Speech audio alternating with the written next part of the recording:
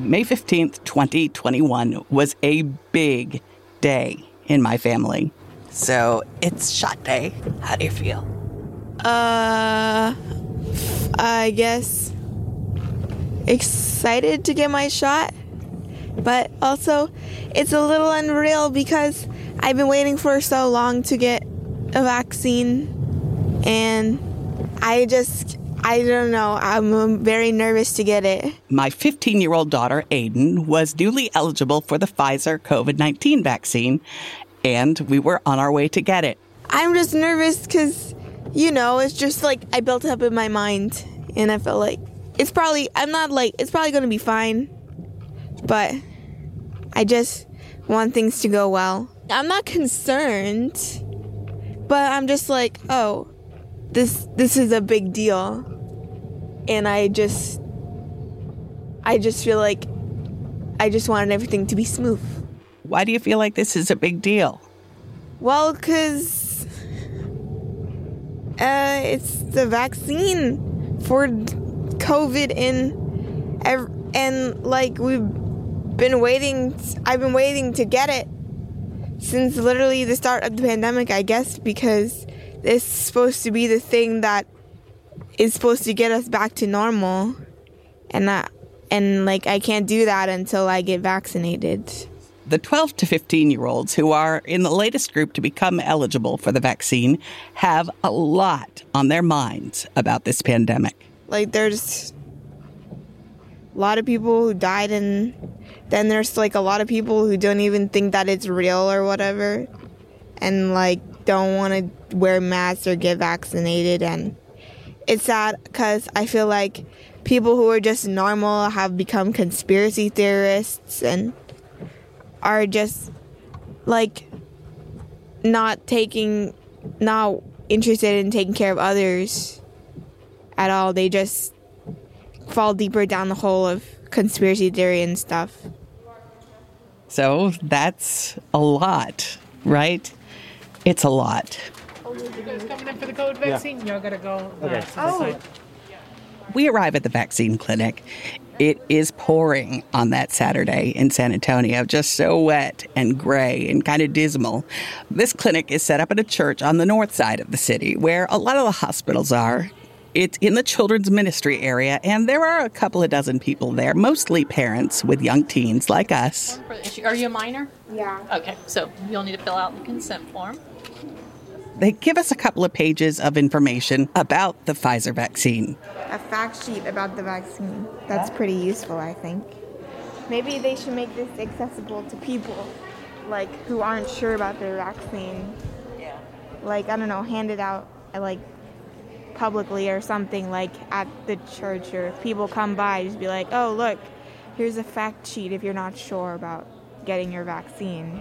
Because I think that everyone here has already decided they're going to get the vaccine. No pun intended, preaching to the choir. Yeah. But it's still good to have. Then it's our turn. Okay, you want to pick up your sleeve for me? It's Aiden's turn to get the shot. On 3. 1, 2, 3. And doing good, doing good, doing good. Okay. Good. It stung a little, she says, but not too bad. And shot 1 was done. Thank you so Okay, much. no problem. Your card, baby. Yay. Here you go. I'm so excited. Thank you. No problem. I don't know if you could tell there, but I was a bit emotional in that moment. 14 months of fear that one of us or both of us would get the disease. That one of us, or God forbid, both of us, would die. 14 months of missed movies and the musicals that we love to go see at that beautiful old theater downtown. 14 months of school in her bedroom. 14 months of not hanging out with friends, just hanging out with mom, who makes dumb jokes. Yeah, it's a lot. Yet on Friday, June 4th, CDC Director Rochelle Walensky felt like she had to make a statement encouraging more teens to get vaccinated. She did this as the CDC released a study noting there was an increase in the number of teenagers hospitalized with COVID-19 in March and April, and that nearly 1/3 of those hospitalized teenagers required intensive care. 5% of them required mechanical ventilation. The numbers are still small, to be sure, but they're not zero. And if it's your child, it's 100%. Still, not all kids are comfortable with the vaccine yet. They have questions. So I gathered up some of their questions and asked an expert for the answers. Welcome to Petri Dish from Texas Public Radio. I'm Bonnie Petrie, and this week we answer kids' questions about the COVID-19 vaccine.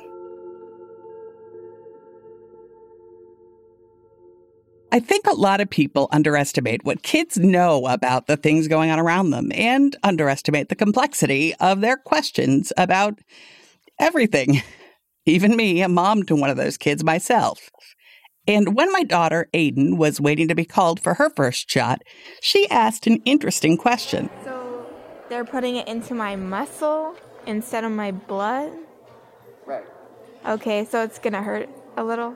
Why are they doing that instead of my blood? Honestly, I hadn't ever thought about it. And then I wondered what other questions kids might have about the vaccine that I hadn't thought about. So I reached out to my parent friends across the country and asked them to ask their kids what they wonder about related to the vaccine. Then I took those questions to an expert, Dr. Barbara Taylor at UT Health San Antonio. She's an infectious diseases doctor. She's the lead investigator for the Novavax COVID-19 vaccine trial at UT Health San Antonio and University Health. And she's a mom to now vaccinated young teens. She was happy to answer all the kids' questions, starting with my daughter's. So, why do they inject the vaccine into your muscle instead of putting it directly into your bloodstream? Oh, that is a great question. So generally, there are some things that we give just subcutaneously that just go into sort of the skin underneath into the tissue underneath the skin. And there's some things that we give in the muscle, and then there's some things we give in the vein.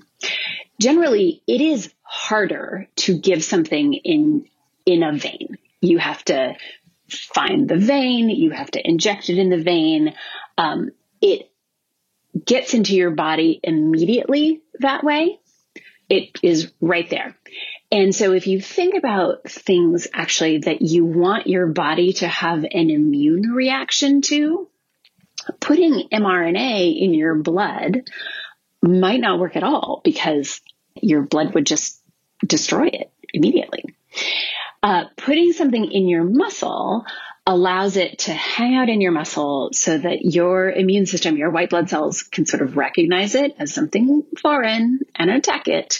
And it is also a lot easier. Aiden will be happy to know. I'm happy to know. Okay, now on to a 14-year-old in Wisconsin. She wants to know if the vaccine was tested on kids 12 to 14. Yes. So that is the way that Pfizer got permission to give the vaccine to 12 to 15-year-olds. And based on review of those data, they received approval to give the drug under what's called emergency use authorization, which is the same way that adults get it, to 12 to 15-year-olds. Those data have now been published in a very reputable peer-reviewed journal, the New England Journal of Medicine. It's free access. You can look it up and look at the data themselves. And that was over 2,000 kids, 12 to 15. Half of them got the vaccine, half of them got placebo. And they looked at how safe it was and how effective it was. And when they were looked at the effective part, they looked both at antibody response and also at whether or not those kids got COVID. And it actually, they saw no, they had no cases in the vaccine arm of COVID and 16 in the placebo arm. So in their estimate, it was 100% effective. Now, that's 100% with a pretty wide margin of error. The margin of error was 75 to 100%. So Probably right, but it looks right around as effective as it has been for adults, which is great news. But 2,000 kids isn't a really large study, right? A mom in Minnesota tells me her 16-year-old won't get the vaccine because she doesn't think enough teens were in the trials. So for the 16-year-olds, that's different. So the 16-year-olds were included in the larger Pfizer, quote unquote, adult trial. So there were over 40,000 people in the Pfizer trial. So half of them, about 18,600, got the vaccine. And many of those were kids, so 16 to 18-year-olds. So I think in that circumstance, we actually have more data than we do for the 12 to 15-year-old set. And the other thing to recognize for the 16-year-olds and sort of 16 to 18-year-olds is that we've been offering the vaccine to that demographic really since April. So we've got 2 months and lots more kids being 16 to 18-year-olds getting vaccine. And that is all getting reported into any adverse reactions are getting reported. So I think for 16-year-olds, there's probably more data than people think. But for 12 to 15-year-olds, the trial was smaller. So like you, I have a 15-year-old, and I would say that the difference between a 15-year-old and a 16-year-old is not that much. We have fewer data on younger people. And this is why they're waiting, why we only have down to 12. Because, a 12 size-wise and immune system-wise, the difference between a 12-year-old, a 13-year-old, a 14-year-old, those are fairly similar. 15-year-old, 16-year-old, these are fairly similar. Once you get younger, both in terms of size and where your body is in terms of the development of its immune system is different. And so those trials will be larger. And they are ongoing, which is why we don't have vaccines yet and probably won't until the fall, approved for 11 and under. What about kids with pre-existing conditions? Were they involved in trials? What do we know about the vaccine and how people with pre-existing conditions experience it? So that is a challenge. And most of the studies, including, the ones that I'm talking about, were done in folks who did not have that many pre-existing conditions. Although all Pfizer and Moderna and Johnson & Johnson and the main trials allowed people who they specifically were trying to include people with heart disease, with diabetes, with obesity, with some degree of kidney disease or liver disease in the studies.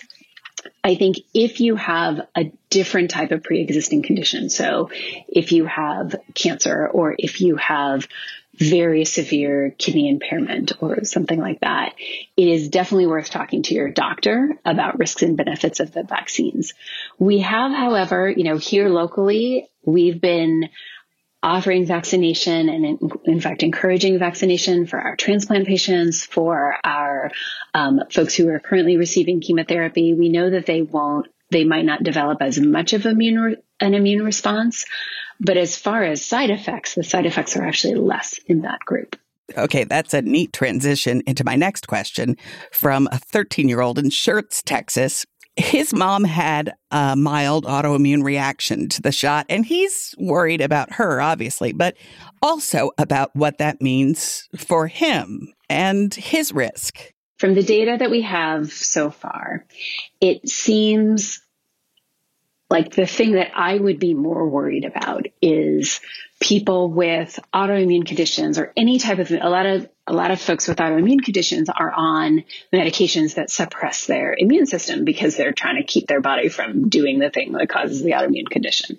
So folks who are on chronic immunosuppressants probably do not create as many antibodies and as much of an immune response to the vaccine. And we have seen that so far in adults.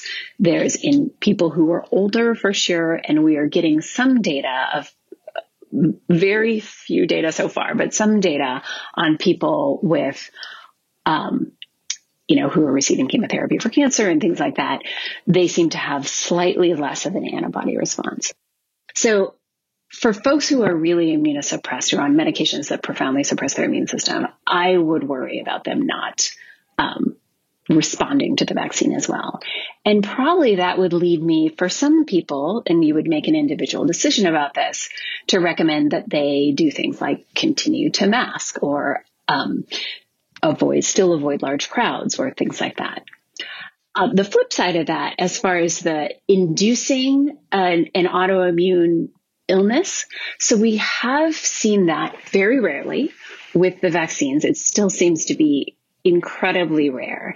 And it actually seems to happen not in people with pre-existing autoimmune disease, although we really don't have a lot of data. The folks who are getting sort of hyped up immune reactions tend to be younger, and by younger I mean 20-somethings, 30-somethings, healthy folks whose immune systems just really respond to the vaccine and sort of go a little bit overboard. Side effects.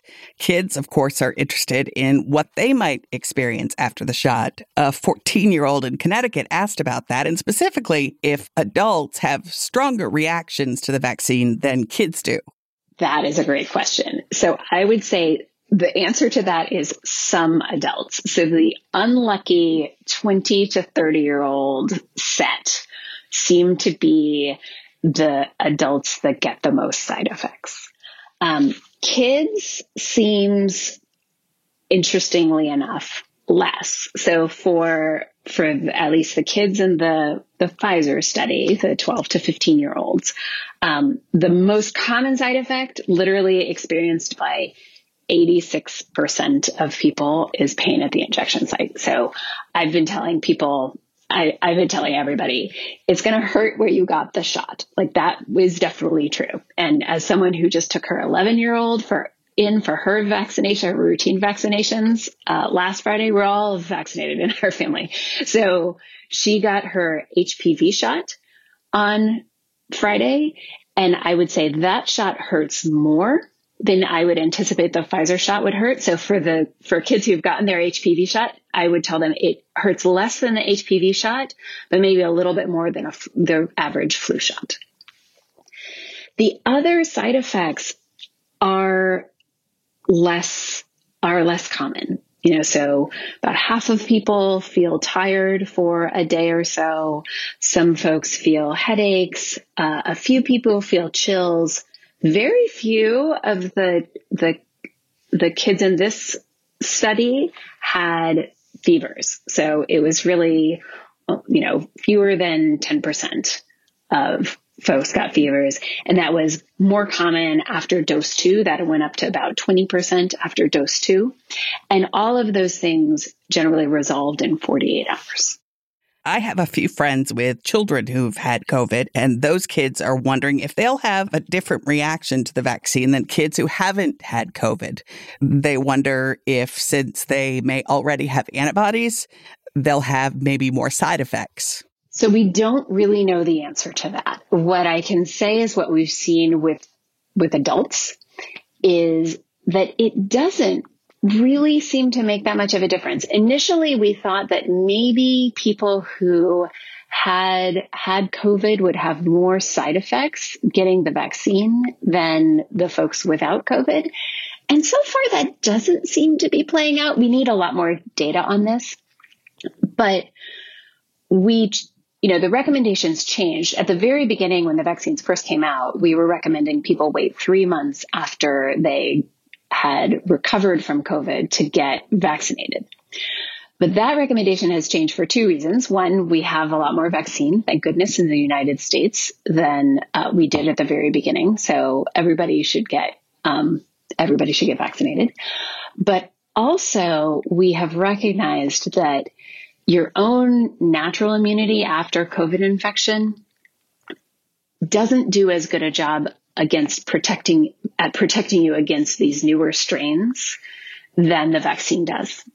So you can unfortunately get reinfected if you had COVID at the early days of the pandemic when we were dealing with the sort of older strains, and then you get exposed to, say, the B117 strain or the B1351 strain, which are the newer strains. You can get reinfected, even if you're pretty close to the first infection. And the vaccines seem to do a better job of protecting you than even our own natural immunity. Okay, let's talk about social media. Children today, as you know, are getting a lot of their information about the world from sites like Instagram and TikTok. And TikTok, in particular, is packed with videos about the vaccine turning you into an alien or installing you with a microchip or a magnet or a tracker.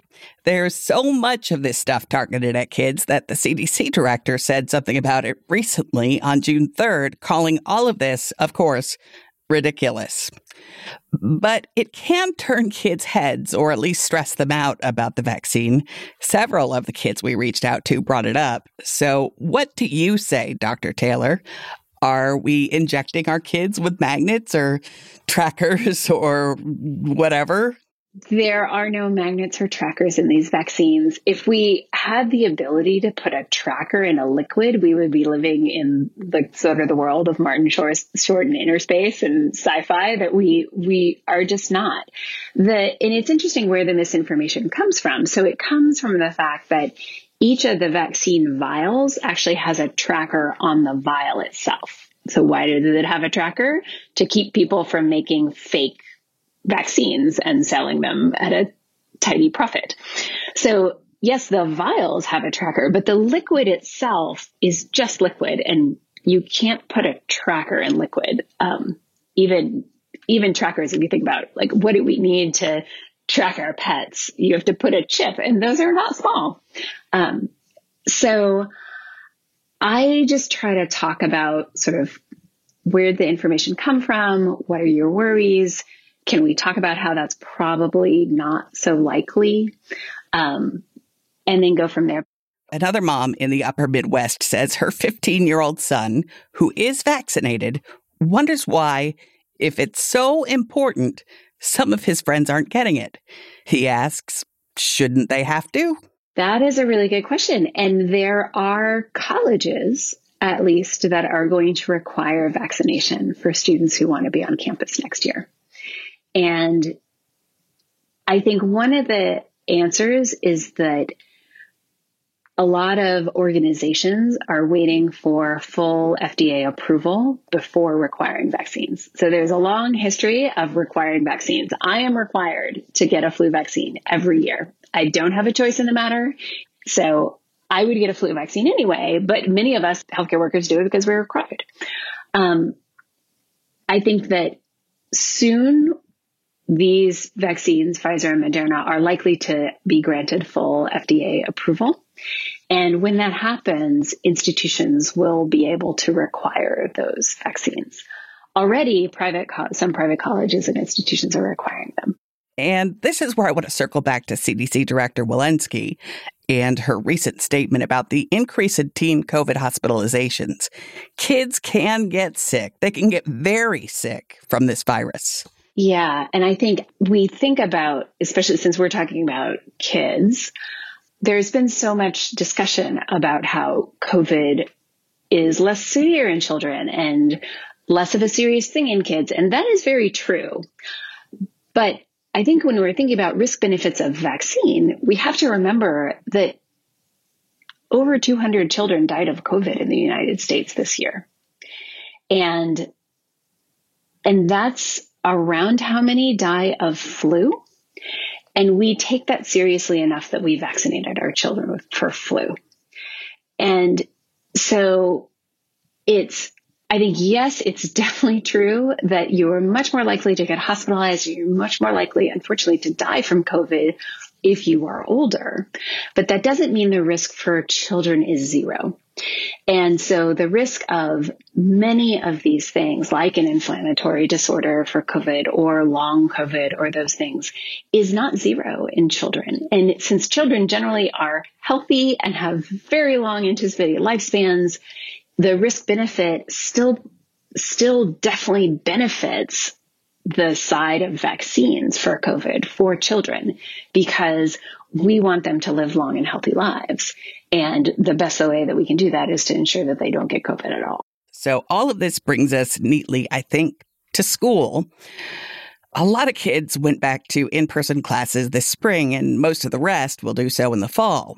Schools in Texas and some other states can no longer require children to wear masks, so some kids will and some kids won't. Some will be vaccinated and some won't. As a mom to a teen and a person who was once a teen myself, that's tough, right? That seems like a recipe for kids to single each other out and even for bullying, it seems. Yeah. So I think there's a lot of room for people to make their own decisions and for those decisions to be the quote unquote correct decisions for them. So for example, if your daughter is vaccinated and everybody else in your house is vaccinated, you can argue very logically that she probably doesn't need to mask.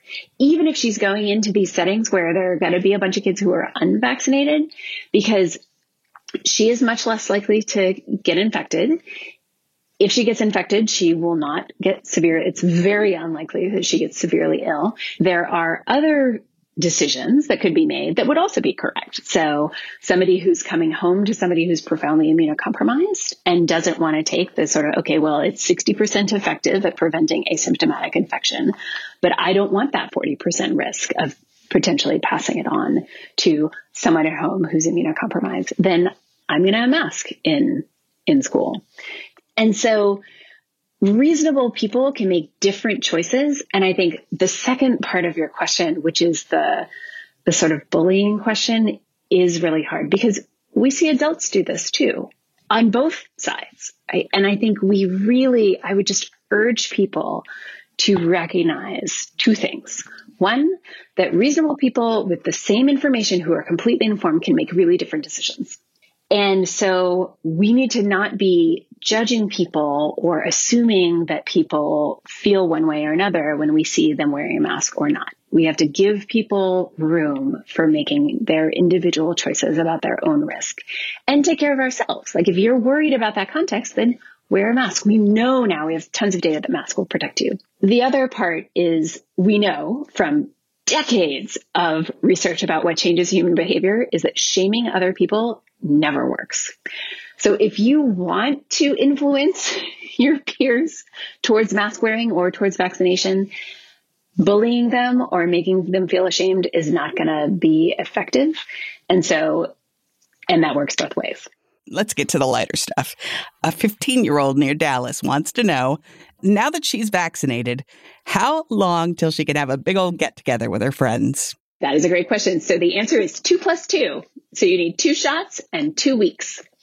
And that's a good way to remember it.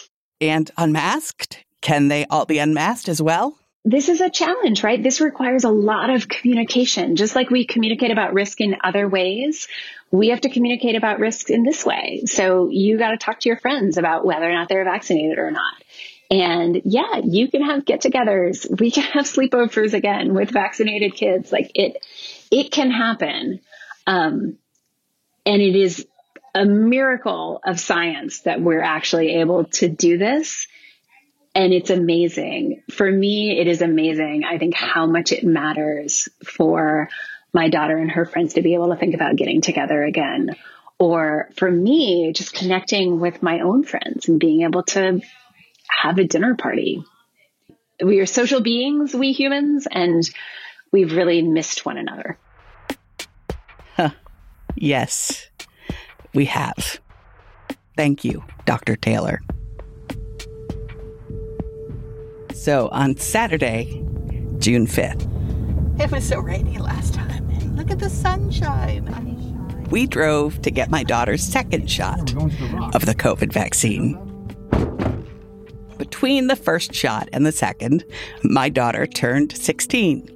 Sweet 16, with a party that was just her father, and me.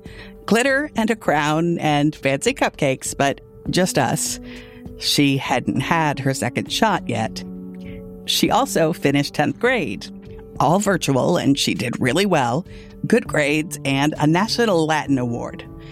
But this isn't the way we want to live forever, in our bubble, isolated from those we love and even those we don't.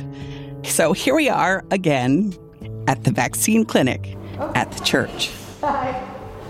Are you here for the first dose or second? Second. Her card? Her card, yes. We went in for the second shot, and it was over almost before it began. That was it? That was it.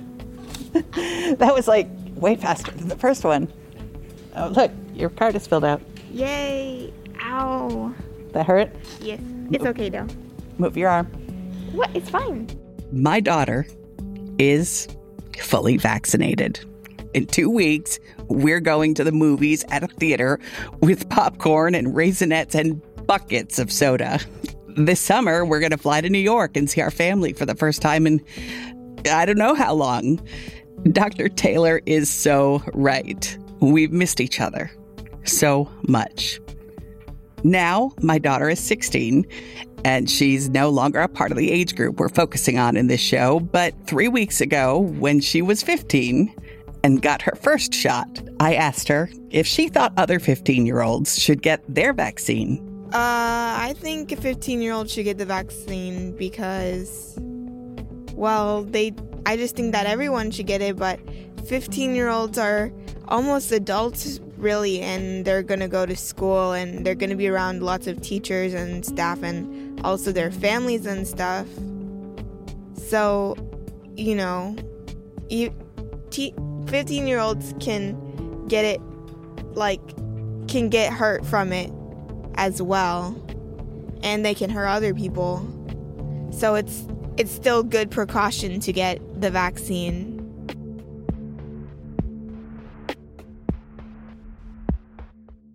I think we'll end this show right there, because what else needs to be said? If you're eligible for the vaccine, get the vaccine. My daughter Aiden says so. This episode of Petri Dish was produced by me, sound design and music by Jacob Rosati. Our executive producer is Fernanda Camarena. Special thanks to Mark Memmott for his continuing contributions to the show. TPR's news director is Dan Katz. Petri Dish is a production of TPR and the Texas Newsroom, a collaboration between public radio stations across Texas and NPR.